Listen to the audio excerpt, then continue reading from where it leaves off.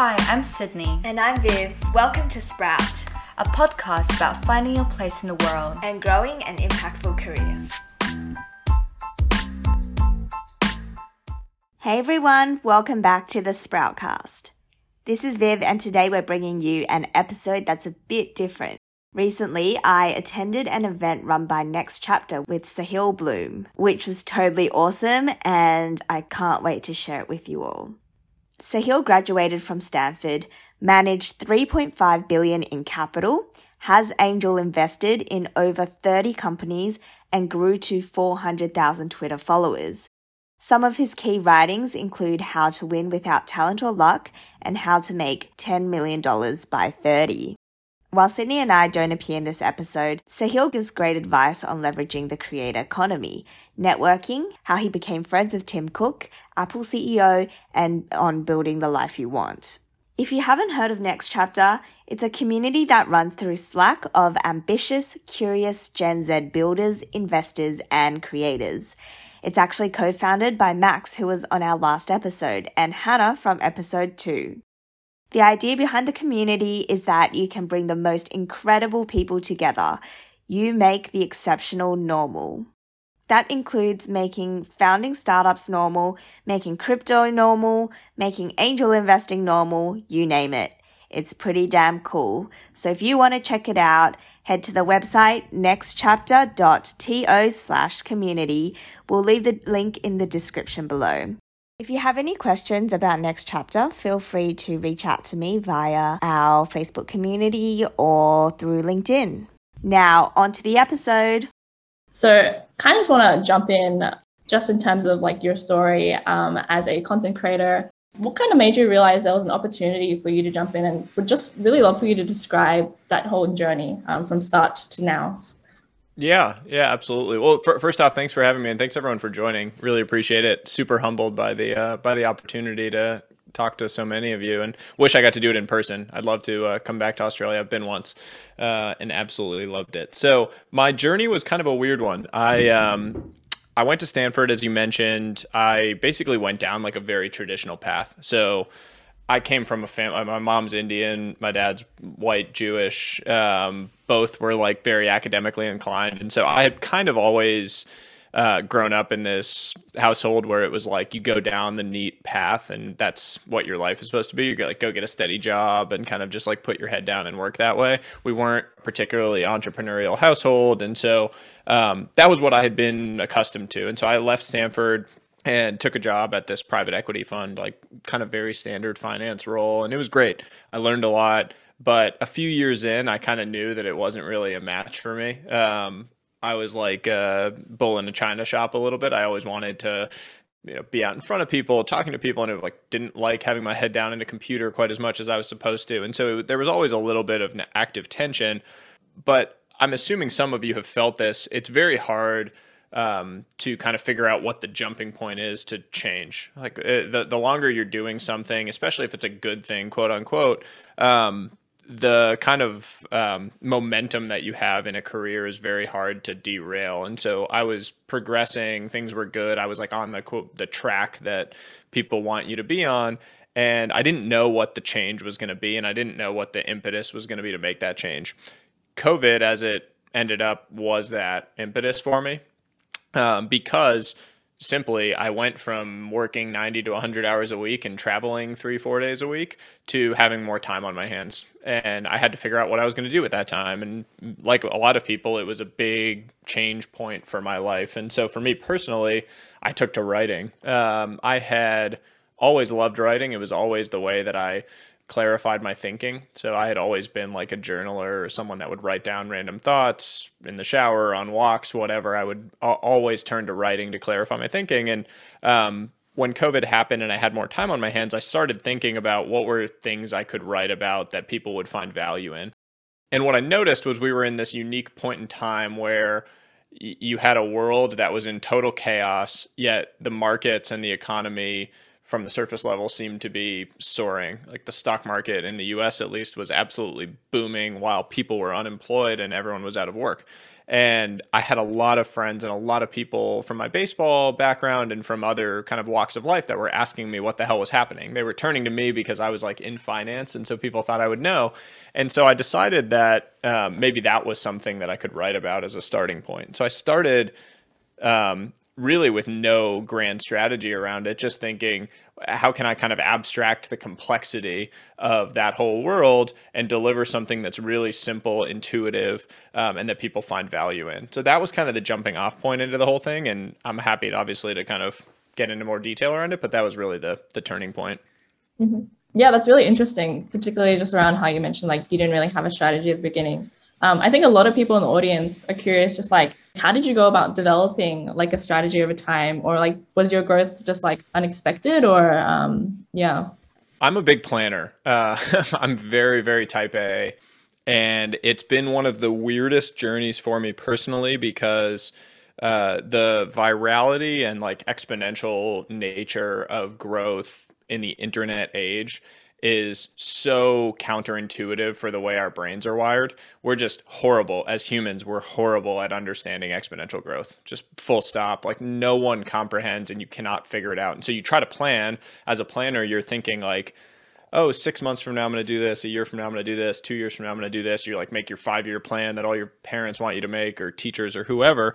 And the reality of the internet age is if you're on a exponential growth curve, you cannot plan around it. And if I had ever thought 3 months in advance or 6 months in advance, I would have been way off. And so I very quickly realized that when I was first starting, because, it took me a few weeks to get 1,000 followers, and then it took me a day to get 1,000 followers after that, or something like that, where it was very clear to me early on that I wasn't going to be able to plan out in front of this or like create a strategy. And so what I had to do was just continue to be very consistent with what I was putting out and continue to be guided by like my curiosity around it, which we can talk about more.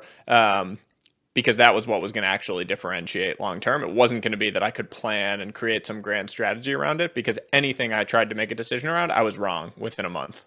Yeah, interesting. So then in terms of people in this audience, like how would you kind of recommend approaching this if they're like a content creator just starting out? I think the key to all of this is consistency. I talk a lot about this in my writing. I talk about kind of intensity versus consistency. And I think how I define it is like you have to be consistently intense. And it seems paradoxical, but basically I think you need to find a way that you can write something or create something on a consistent basis, but in sprints. So nothing works when you're trying to just like have pedal to the metal all the time. You just can't do it. You burn out. I did that. I worked in finance for 7 years, and they want you to work 90 to 100-hour weeks in some of these careers. And you can't do it at a high level for that period of time. It just doesn't work. So what I would recommend for people starting out is find something that you really want to write about, that you can continue to write about. And I say write, it could be create videos around, it could be drawing, it could be anything that you want to create, but it needs to be something that you really care about and that you can continue to do. So I tend to think of it in terms of like inputs and outputs. I call it a content engine, but basically like, what are you consuming on a daily basis? Articles, podcasts, shows, video games, whatever it is that you're consuming is kind of your content engine. That's everything that you're consuming. You need a format to kind of take that and turn that into output that you can actually deliver to people. And that all needs to be built around something you actually care about. Because if it's something that you don't care about and you're just going to try to force it, it's impossible to do consistently. And I've never had, if I look at my own growth trajectory on all of these platforms, I don't think I've ever had a single piece of content that's driven more than like a few thousand followers of growth. So it's really just been me pounding my head into a wall over and over again for almost 2 years now, and delivering quite well against that. But it's not like some one-hit wonder where you can just take off. Some platforms have that. I think TikTok, like with the algorithm, sometimes a video will catch and you can do that. But Twitter, newsletters, YouTube, it's much harder to do that. It really needs to be consistent, and consistency requires you doing it around something you really care about, that you're passionate about, because the audience can tell. Yeah, for sure. So I guess like another topic that we want to dive into is on your Twitter, like you have a bunch of frameworks and mental models for people. And one of them is around like saying no to opportunities versus saying yes. So what's your framework for saying hell yeah versus no to an opportunity in your career when there are boundless of opportunities in this day and age? So my general rule of thumb, which I've only recently fully appreciated or come to, is that in your 20s, and I imagine there's a lot of people in their 20s here, it's like the time of your life to say yes and feel a little bit overwhelmed. And then in your 30s and beyond, that's the time to start saying no to almost everything. And I'll explain that a little bit. Basically, in your 20s, you don't know anything. Like, you haven't done anything yet. And I'm just recently removed from my 20s, so it's not like I'm someone, some old guy that's coming and saying that. But in your 20s, you're going to be exposed to all of the new things that kind of dictate the path of what you're excited about and interested in. And you don't want to say no to things that might end up being some massive passion. I've had several occasions where things that I said yes to when I was like, this is weird, doesn't really match my interests or passions, not really, doesn't seem like a good use of my time, but I said yes to it because I was 25 and I was like, why not? Let me just say yes to this, take on this new opportunity, do that side hustle, partner with some random people on something, go to the, event that didn't really make sense to me. And then something came from it. And it was impossible for me to predict what that something was, but something came from it that became interesting and became a passion area or something that I was focused on later. So I just think your 20s are like the time to massively expand I call it like your serendipity surface area, just massively expand the surface area at which you can become lucky. And that requires saying yes to a lot of things. Your 30s and beyond, that's the time where you then double down on what you know is going to create leverage around your life. And I'm now in that phase where I need to start being more diligent and more deliberate about what I spend my time on and what I focus on, because life hits you, right? Like, you have kids, you get married, you have priorities, things you need to focus on. And that's when you need to focus on intensity and really doubling down. But my biggest advice and recommendation to young people always, and it's advice I would give my younger self as well, is just say yes to things when you're young and then say no to things when you get a little bit older. Something I'm curious, touching on that point, is I think there's a lot of other ideas that are kind of competing with this, 10,000 hours, you have to put in so much time, or people when they're younger and they get started earlier achieve a lot more. So how do you combat that feeling of even though you're exploring and maybe you haven't found the thing that you really resonate with, this competing idea that you need to have found that thing by an early age or at some point? Yeah, I think it's mostly bullshit, to be totally honest. There's a handful of people that I think it makes sense for, that specialization from an early, like Tiger Woods. Everyone wants to point to him as an example of this, golfer, and focused from the time he was 3, it was only golf and that's all it is. And I think it's, you hear the exceptional examples of that, but the reality is that the world is going to belong to generalists. People that are dynamic, people that can interact with you, also go and build, also go and sell. They can market, they can write, do all of these different things and be true polymaths. The way Benjamin Franklin was a polymath, the way Leonardo da Vinci was a polymath. I mean, these amazing people that if you go read their biographies, totally blow you away. Some of the best books I've ever read, by the way. Those are the people that are going to dominate the next era. Especially as computers become more and more intelligent, by the way. I think generalists and creativity are what are going to be the limiting reagents on future. And so if you can be a highly intellectually curious person, if you can be someone that is dynamic, you can sell, you can build, you can kind of be dangerous in a bunch of different areas, that's where the future is for most people. And I say most because there will clearly be exceptions. I have friends who will never be any good at selling, but they are so unbelievable at building, at coding, at developing, etc., that's all they should probably focus on, because they can really be a king at that one thing or a queen at that one thing. And so I generally think the whole desire to specialize early is kind of bullshit. And I apologize for my language. It's something I feel pretty strongly about. No, that's great. Thank you so much for that. And the other thing that would resonate with a lot of people in our audiences that are early in their careers is personal branding and building credibility. How should people without the badge on their resumes at this early in their stage build that credibility? Yeah, it's a good question. Broadly speaking, the walls of credentialism are cracking. I don't think they've been torn down. People still care about your degree or whatever nonsense you put on your LinkedIn or your resume, but I think it's starting to crack. In the digital world, I really think in 5 years, your credibility will be established by what you've actually done and built, not where you went to school, not, the honor you got or whatever it, how much money your parents have, etc. Especially as things become increasingly pseudonymous online and it's more and more driven by what you've actually gone and created and done. I think it becomes more important to focus on building and creating rather than credentialing. And that's a great change, by the way. I think that's the most important thing in the world for evening the opportunity playing field. I've been shouting this from the rooftops for 2 years now publicly that talent is evenly distributed and opportunity is not. My mom is Indian. I grew up spending a lot of time in India and seeing all the kids that are born on the streets there and how different my opportunity set was being born where I was versus theirs. And I want to change that, and I want to see that change. And I think we are slowly and steadily progressing to a world where that is the case. So all of that goes to say, you create your own credibility. There is nothing stopping you from going and building your own credibility. I don't think any of my Stanford degree or anything that is externally credentializing to me had anything to do with me building my personal brand and building credibility in the spaces that I think I did. It was all driven by creating value for people.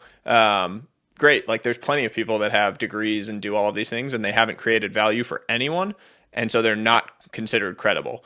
Credibility is established and earned by creating value for people around you. And so if you have value that you can contribute to the world, whether you have 0 degrees and you didn't graduate high school and didn't do any of those things, go out and contribute that value. And the market will tell you whether you have credibility or not on the basis of that. Yeah, I love that. And speaking of building credibility and bringing value to others, the next topic we wanted to dive into was networking and building relationships. How should one approach building a large network of friends and investing in those relationships? Yeah, so I guess I would start, I hate the term networking because it sounds so transactional. The whole notion of networking has become this meme on the internet that you have to go and add so many people on LinkedIn, or you have to, send them messages and say, can I do a coffee chat or do this or that? The reality of it is humans are social creatures, and it's building relationships. It's not networking. And so I think of all of this in terms of just genuinely being a curious person and being interested in others. Transactional networkers will always fail because it's so transparent. It's probably, people have probably seen it or have talked about it. Tim Cook is one of my mentor's closest friends, the CEO of Apple. I met him and I haven't really talked about this story publicly, so this is a funny one. I met him at the gym in 2014. I would go to the gym every morning when I first started my first job. I would get to the gym every morning at 4:45, right when it opened. And that was because I wanted to be in the office by 6:15 or 6:30 because I wanted to really work hard and show that I was putting in a lot of effort, and it mattered to me that I did that. And so I would go to the gym super early. There were maybe 5 to 8 people that would get to the gym that early every single day. One of them was Tim Cook, the CEO of Apple. He had just become CEO. He wasn't super famous yet. He was the new CEO who had taken over after Steve Jobs passed away. For the first 6 months that I was interacting with him every day as one of the 5 people that was there in the mornings, I did not know who he was. I literally was completely oblivious. I hadn't come up in tech. I worked in finance. I didn't think about Apple. I didn't buy stock. And I didn't know anything about him. And so he was just someone that I would talk to every single morning. And he was just another one of the guys that was there. I then found out who he was and basically just had been talking to him and asked him, whether he'd be willing to grab breakfast. And he has become one of the closest mentors, friends, advisors to me in my life, someone that I trust deeply. And I asked him once why he had kind of taken this interest in me, because it really made no sense. And he's constantly approached by people asking him for things, etc. And he said it was because he knew that I was genuine. And that really resonated with me, because what I think you see so much with networkers and people that are constantly transactional about it is that you can tell when someone is being that way. You can tell when someone is approaching you or wanting to build a relationship because they have some value in mind that they're going to get out of it. Real relationship building, networking is so genuine. It has no end in sight. There's no value that you're trying to get out from it. It's because you're interested. It's because you just want to learn and you want to grow. And that's what I think about, is just go out and pursue new connections, new relationships with zero end in mind, with like zero goal, zero desire for whatever the next thing is, or what the job is you're going to get from it, or what the connection is you're going to get from it. And good things happen. And that's proven true to me time and time again. When I've gone into things with any sort of transaction in mind, actually, it's always gone downhill. When I've gone into things with a genuine long-term mindset about just building relationships, great things have tended to happen. My relationship with him is a case study in what I talk about sometimes, which is serendipity engineering, which is like this whole idea that you can create your own luck, and that putting yourself in positions where luck can strike and where luck can happen. Because I was getting up every morning and going to the gym at 4:45. And that's not like a hustle culture thing. I'm just saying, like, there aren't that many people that were doing that. And so I was then in a position where something like that could happen to me, which wouldn't have happened if I wasn't doing that on a consistent basis. So I think there's really something to that as well, where you're like just putting yourself in positions where you can get lucky and where it might happen. Yeah, this could definitely tie into our last question, which we want to leave the audience with an advice from you. If you were a graduate, a young professional, or wanting to change a career right now, where would you invest your time into? Oh, shit. It's a really hard question to answer. I think there's so many places to look. If I were graduating right now, I would... I wrote a thread about this recently in kind of a high level. I would basically go talk to the smartest people I knew or that were within my circles and figure out what they were most excited about. And that comes from the perspective of me, who I don't consider myself particularly smart. I think I've done a handful of things on the basis of being super high energy, and I love people. At the end of the day, like, what is my superpower? What is your superpower? It's the biggest question to ask when you're graduating or when you're embarking on your next career phase or whatever it is you're doing. What is your superpower? What is your zone of genius? I've written about that all the time. Figure out what that is, and then figure out how you can position your playing field in life such that you are playing your game and not what everyone else wants you to play. I spent 7 years of my career playing someone else's game. Full stop. I mean, I was like grinding my way away in finance. And it was great. I got good foundation building. I learned a lot, but it wasn't my game at all. I was playing someone else's game. And it wasn't until I realized that I knew that there was actually a different way to do it and a different game that I could play that was much more well suited to what my skill sets were. So if I were starting out and I were figuring out what I wanted to do next, I would start by figuring out what your game is. Who are you? What are you going to be the best at, or what are you going to be great at? It's not about, following the path that other people want for you, or following the like neatly trodden path that everyone has laid out for you. It's about figuring out what you want to do. And I actually don't say that in the like, self-help book way of like follow your passion, because I personally think that like follow your passion is kind of bullshit sometimes. I've developed passions from digging into things that I actually wasn't passionate about. And so I think it's much more about figuring out what your superpowers are, or where you spike on a skill map, and then figuring out what it is that is going to prioritize those. Where are you going to get to spend more time with those superpowers and less time on the things you're not great at? I know what I'm very good at now. I'm great with people. I love being around people because I care about people and I'm interested and I want to hear about their lives, whether or not they're successful or whatever they're doing. I talk to I don't know, 50 people a week. And I try to talk to at least 10 new people a week. And that's because I really enjoy it. And there's no end in mind. I'm not thinking about what is that person going to give to me, but I'm spending time with them because somehow, some way, this is what I enjoy doing with my time. And it finds a way to create a positive movement for me in my life. So that's what I would really prioritize if I were starting out, is figure out what you're great at and go spend time with the smartest people, figure out what they're excited about. Those tend to be industries or areas that will have a ton of tailwinds around them, and hitch your wagon to those kind of things in a role that you are going to be able to really excel around. Mm-hmm. That was beautiful. Thanks for sharing that.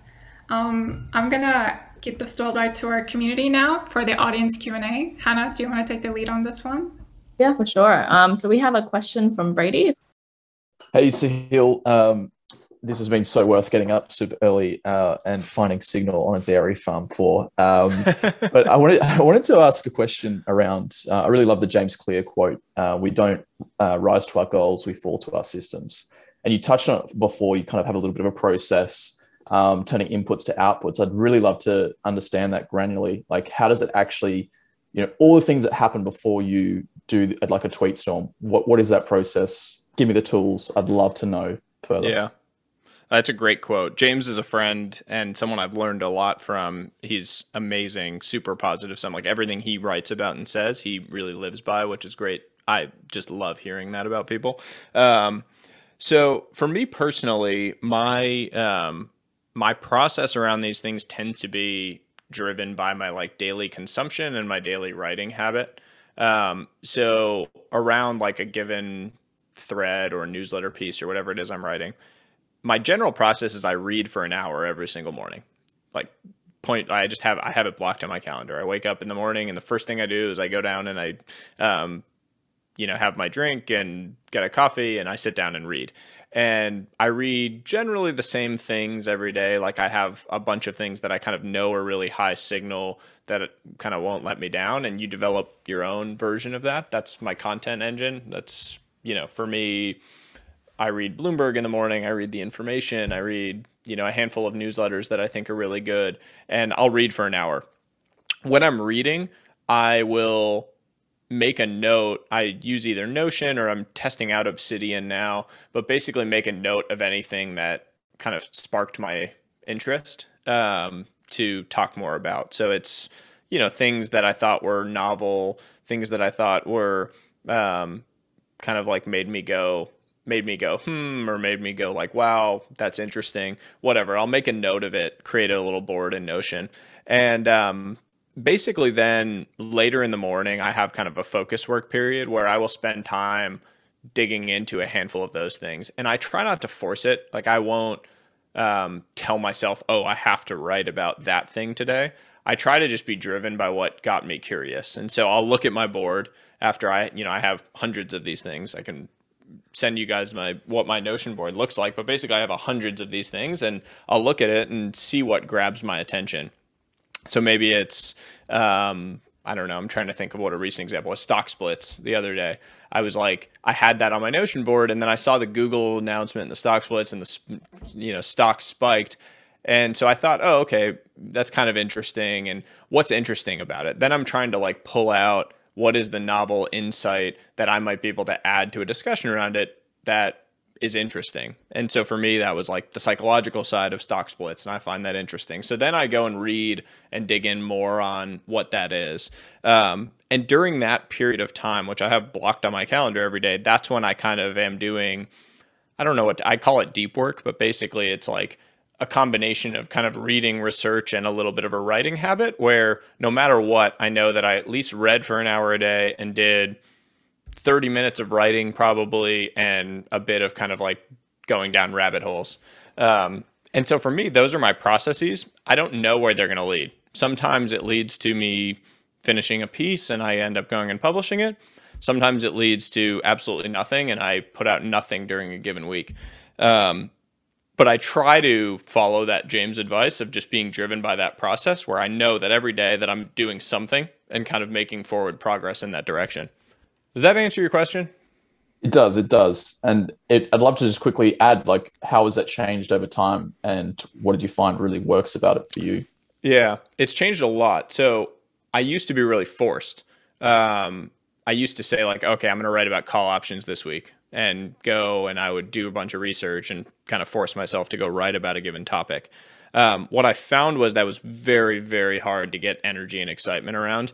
And so I was waking up like, oh shit, I got to write about this and I don't really want to talk about it. I don't care about it. And that's very hard to do consistently. And so once I realized that consistency was going to be everything in what I was doing on the, like, at least on the creator side, I tried to create a system that allowed me to just kind of have that consistent intensity where I would sprint for an hour, but it would be just driven by what grabbed me. I would literally I'd look at my board every morning and just say, okay, what do I want to dig into? And, you know, it was like, I wrote about De Beers, the diamond company, and their whole kind of like crazy marketing campaign earlier this week. And it was because I looked at my board and I was like, oh, that looks interesting. I remember reading about that. That seems like a cool thing to write about. And I went down the rabbit hole on it and kind of read more and dug into it. So that's generally what's changed is like, don't be forced. I think Naval was the one that said it, that like inspiration is perishable. And I thought that was such an interesting way of saying it because it's so true. When you get grabbed by something, you just have to go be able to follow it. And so having systems in place that allow you to just dive down that rabbit hole when you have that moment of inspiration, whether it's a business idea or a content idea or a thing you want to read and learn more about, you just need to have a system in place where you can do that and where you're able to. I love that. Really appreciate it. It's also finding the time of day, by the way, where your kind of maximum creativity is hitting. And it's different for every person. I think everyone tries to like create some schedule where they can do it. For me, it's morning because I'm more of a morning person, and like I will crash. I'll get into bed at like 8 at night and not feel bad about it at all. Some of my friends don't start thinking about anything until 11 p.m. and I'm like in deep REM sleep by the time that they're doing that. So you just need to figure out what works for you. The whole like hustle culture BS of like sleep when you're dead, sleep 2 hours a night. It's just nonsense. Like for you to work creatively, you need to sleep. I did that for a long time. I did the like 3-4 hours of sleep a night for several years, and it was horrible for my, mental state, etc. So I would really prioritize that. If you're trying to do really inspired creative work, you have to sleep. You have to optimize it to your natural creative circadian rhythm. Like when you're going to be creative, block out those times so that you're actually working on creative work during those windows.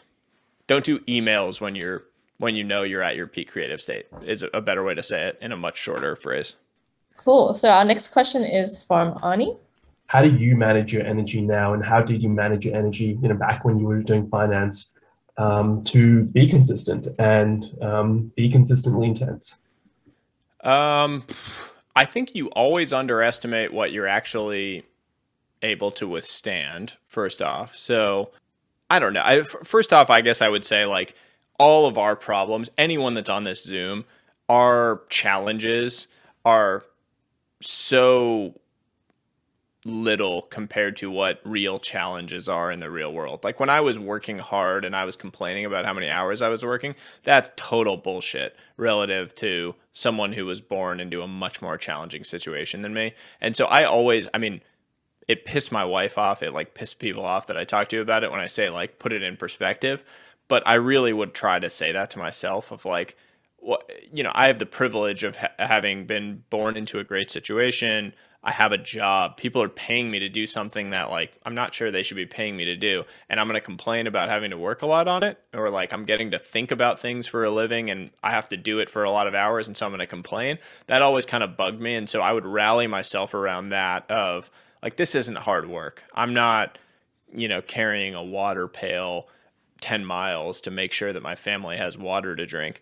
And so I would try to put things in perspective, and that forced me to just grind through the times that were challenging. And personally, I just think we're all going to face times that are really challenging in life. And whether it's work or whether it's a combination of work and personal struggles that we're going through, because we will all face them, you're always going to have your energy drained in a very deep and visceral way by certain things in your life. And you need to be able to just put your head down and grind when those times happen. It's great to be able to tweet like, oh, work like a lion. And I talk about that shit I talk about it all the time. It's great. I think it's very true. I also think you need to be able to put your head down and grind when shit hits the fan. And so I would say you need to figure out how you can do that and put your head down, but you also need to have an eye towards what are the things that provide the max leverage around your time? What are the work streams? What are the energies you can put out there that you're getting a 10x return on rather than the ones where it's 1x? And find ways to work on the things that are those 10x moments where you feel like, oh, if I actually dedicate one more hour to this, it's worth a whole lot more than the 1 hour that I'm dedicating to this. And that's what I would prioritize personally. If I were to go back in hindsight, I would have made a change much sooner, candidly, because I spent many years doing the thing that I thought was prestigious or the thing that I thought was a great use of my time because it sounded impressive on paper, when I very quickly realized the scale of the internet completely changes all of this. I've seen the meme going around of, make $1 on the internet and it changes your life. And I sort of think it's true. It's probably more like $1,000 on the internet and it changes your life. But the reality is the same, where you realize there are things you can do that are scalable and that you get leverage on your time. And then there are things you can do that are a time for money trade. And you can do those until you die. And it's not particularly enjoyable. And it's what our parents were taught to do, but it's not what we have to do, fortunately, because of what the internet has allowed. And in there, you spoke about the ability to prioritize. How often are you how are you thinking about planning your days and weeks and leveraging your time as best as you can? And are you just reassessing all the time, or do you commit and then just go after it? Yeah, I still suck at this, to be totally honest.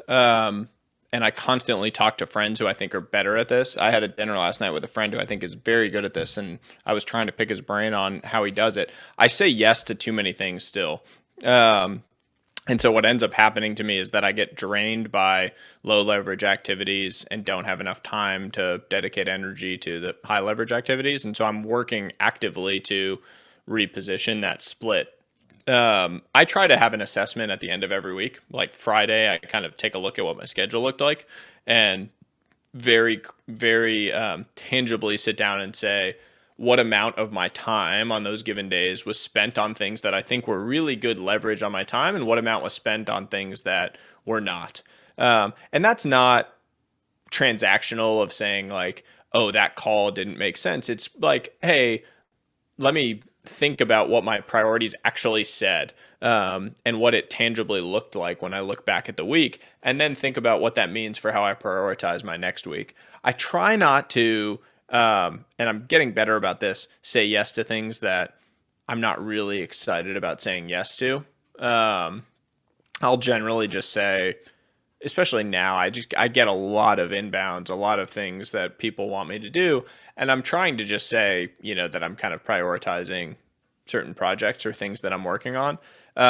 But the one caveat I would say to that is one thing I am deeply, deeply passionate about that I will always be passionate about is helping people. And one thing that's always really bothered me was people that have reached a level of success or a level of fame and aren't willing to pay it forward. And the reason I care so much about that is because we all made it on the backs of other people. I cannot attribute any degree of my success to things that I have done. The vast 99% of it is just where I was born, people that for some reason helped me, my parents supporting me, random mentors that help me for no reason. And so if I am so arrogant that I can't go help other people, I'm dead. That's the end of my life. I would rather die than be that type of person. And so I try to I do. I have a day on my calendar. Basically Fridays, I basically have my day blocked off to pay it. It's like my pay it forward day where I'm actually spending time doing calls with people, helping young people, doing things like that. And so that is something that's very important to me. and that I kind of carve out from the whole thing of like other time that I'm spending on other kind of leverage activities, etc. Cool. So I'm going to pass the mic to Simran. Hi, Sahil. So this question flows beautifully. So I want to get a perspective on how do you view mentorship, not in just terms of how have you probably what are sort of certain prompts or structure that goes in the mentorship you have with people, and also how you nurture your mentees. Is there certain prompts that you use to discuss about life in professional settings or personal space? I understand a lot of our mentors have come through just organic connections, like even in my personal life.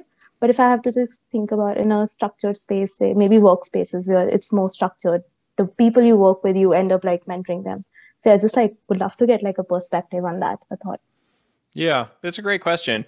I tend to think that the term mentorship and like mentor mentee is actually overly formal. And it's something I think that exists from like, I don't know, industrial age and apprenticeships and mentors and kind of legacy structures. The reality of mentorships of the 21st century is that it's going to be, and of the 2020s for that matter, is that it's going to be very informal. And your mentors might be people that don't know they're your mentors. I tend to find that like people that I consider mentors might not sit down and say like, oh, Sahil is a mentee. Because it's just someone that I've talked to or someone that I've gotten together with or someone that I send a DM to now and then that I get ideas from or bounce things around with, like someone I consider a intellectual sparring partner that just considers me someone that they respond to and that they, send their ideas to, etc. And so I personally think that like overly formalizing things is actually to the detriment of most people. I think asking someone to be your mentor is a recipe to kind of make them feel like, oh, that seems like a big commitment. When the reality is all you're really asking for is like, I want to, benefit from your experience or absorb your learnings from you, be a sponge, kind of chat with you once every 6 months and see what I can learn. And that feels much less burdensome to a, busy and are, probably successful person to just do it that way and make it, extremely informal. So my personal guidance to most people and what has worked for me is make things informal and just be casual about these relationships with people, because the whole idea of mentorship, I don't think has to be a formal construct. You might have an official mentor at work, and that person might be the person that is supposed to give you feedback on a regular basis and, be the person you can ask the quote unquote stupid question to. But that is very different from the like casual mentor that you are just learning from being around. I used the example of Tim Cook earlier. I don't think he would characterize himself as a mentor of mine. I think he would say we were friends probably. And I consider him a mentor, but I've never sat down and said, hey, will you be my mentor? Like I asked my first girlfriend to be my girlfriend when I was in, 6th grade or whatever. I think it was very different. And I think keeping things informal, we live in a much more informal world than we used to. We're not like courting these people. And so, I think it's a easier way to kind of be around and just embrace learnings from people that are very, very smart. Candidly, I would consider people that I've never met mentors based on the amount that I've read from them and learned from them. I mean, I've never met Naval. I consider him a mentor in some ways because I've learned a lot from things that he's written or said. And I don't think there's anything wrong with that. Would I like to meet him? Sure. I don't really care all that much, but I would like to meet him because I would thank him for a lot of the things that I've learned from him. But I still can consider him a mentor because I've read and learned a lot from the things he's written. So I would avoid overly formalizing things around mentorship. With work mentorships, I think the key is you want to be great at the role you're currently in, but never lose sight of the role you want to be in like 5-10 years in the future. Like when I was starting out my career in finance, I wanted to be a great analyst, and I was starting out as an analyst. I wanted to be good at that. But I also sort of knew that I was never going to be the best analyst. Like I was good at math and I was fine with Excel and I could do all that stuff. But I sort of, I wanted to focus on what were the partners doing really well, because they were in the role that I actually wanted to have. I didn't want to be an analyst for the rest of my life, and it was like kind of miserable, and you're working a lot, and you're not making that much money. I wanted to be what the partners were doing with their, like private jets and the whole like fancy stuff that they were doing. That was what I wanted. And so with mentorships in that context, I think it's like, what are the things, like distill the, again, to use the atomic unit reference, what are they really good at? What are the skills that I need to be building for the long term, not just the short term? Because it's very easy to get feedback in your reviews and all the short term cycles around all of the short term skills, the things you need to be great at to be a great analyst or whatever your role is currently. But what you want to do and where you aspire to be is probably something much higher than that. And so I think a lot of it is like asking those questions, because otherwise you're not going to get answers around them, because the review cycle is so driven by your current level and where you currently are, or the one next level above that, when the reality is what you care about is building for that 10 years out or whatever it is, that's much further up. And so I would always ask questions around that, and make sure that you're figuring out what it is that you need to be developing for the long run, because sometimes they're in contrast. I actually think finance is a great example of this. Being an amazing analyst and like really prioritizing the skills you need to be an exceptional analyst is actually counterproductive for what you need to do to become a great partner. The partnership role is much more around relationships. It's much more around commercial instinct around deals and thinking about the investment structure. Where the analyst role is really about numbers. It's really about putting your head down. It's about analysis, etc. And if you focus entirely on the latter, you're going to completely lose sight of the former and be way behind when you want to go and get that promotion or get the acceleration. So I think that's what I would really focus on when you think about mentorship in a professional context. That's fantastic. I love that. So I guess like just to kind of wrap up, I'd love to hear if you have any like closing remarks for people in the audience.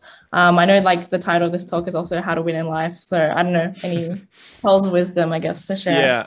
I mean, my wisdom is I don't feel like I am winning at life. I think it's I saw some of the marketing for this and thought it was funny of like, I'm going to teach how to win at life, because I definitely don't feel that way about myself. I think I'm on a journey just like everybody else is. Part of what I love about this journey is that I get to share what I learn along the way and share hopefully my own stumbles along the way. And I'm hoping to do a better job of that and be, less performative and more raw and real about some of the struggles I've had, with personal things, with mental health, with, all of the things that I think everyone struggles with, that it's okay to talk about. And, things that candidly, like, we all will struggle with at some point in our lives, whether or not we have yet. So I hope that I can share those things with people as I continue to grow and build. I hope that the things that I create provide value in all of your lives in some way. I'm very available. You can find me on all of these platforms. Hopefully reach out to me, Twitter, LinkedIn, etc. If I don't get back to you immediately, it's because I probably didn't see it. So feel free to ping me again, and don't be bashful. And the other thing I would just say is like, be positive some about the world. I spent a while being a zero-sum thinker and thinking that I had to, succeed at the expense of others. And it's such a shitty way to live life. It's just not fun. It's not enjoyable.